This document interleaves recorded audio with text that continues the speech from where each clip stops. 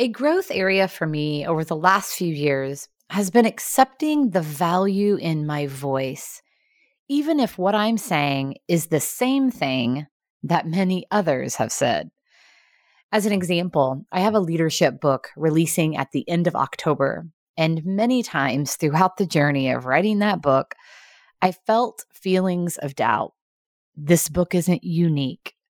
Brené Brown has been saying this, and she says it better. There's nothing new here. I'm pretty sure most of this is wrapped up in John Maxwell's 21 Irrefutable Laws of Leadership.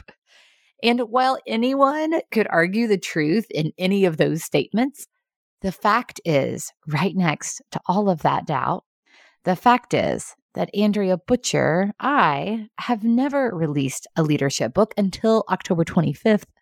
So there is magic in the creation of what I am offering. Because here's the thing. Yes, everyone can say the same thing, but because everyone has a different voice, a different story, a uniqueness about the experience of whatever it is you're talking about, it will resonate differently with different people. Some it won't resonate with at all, and others it will resonate with a ton.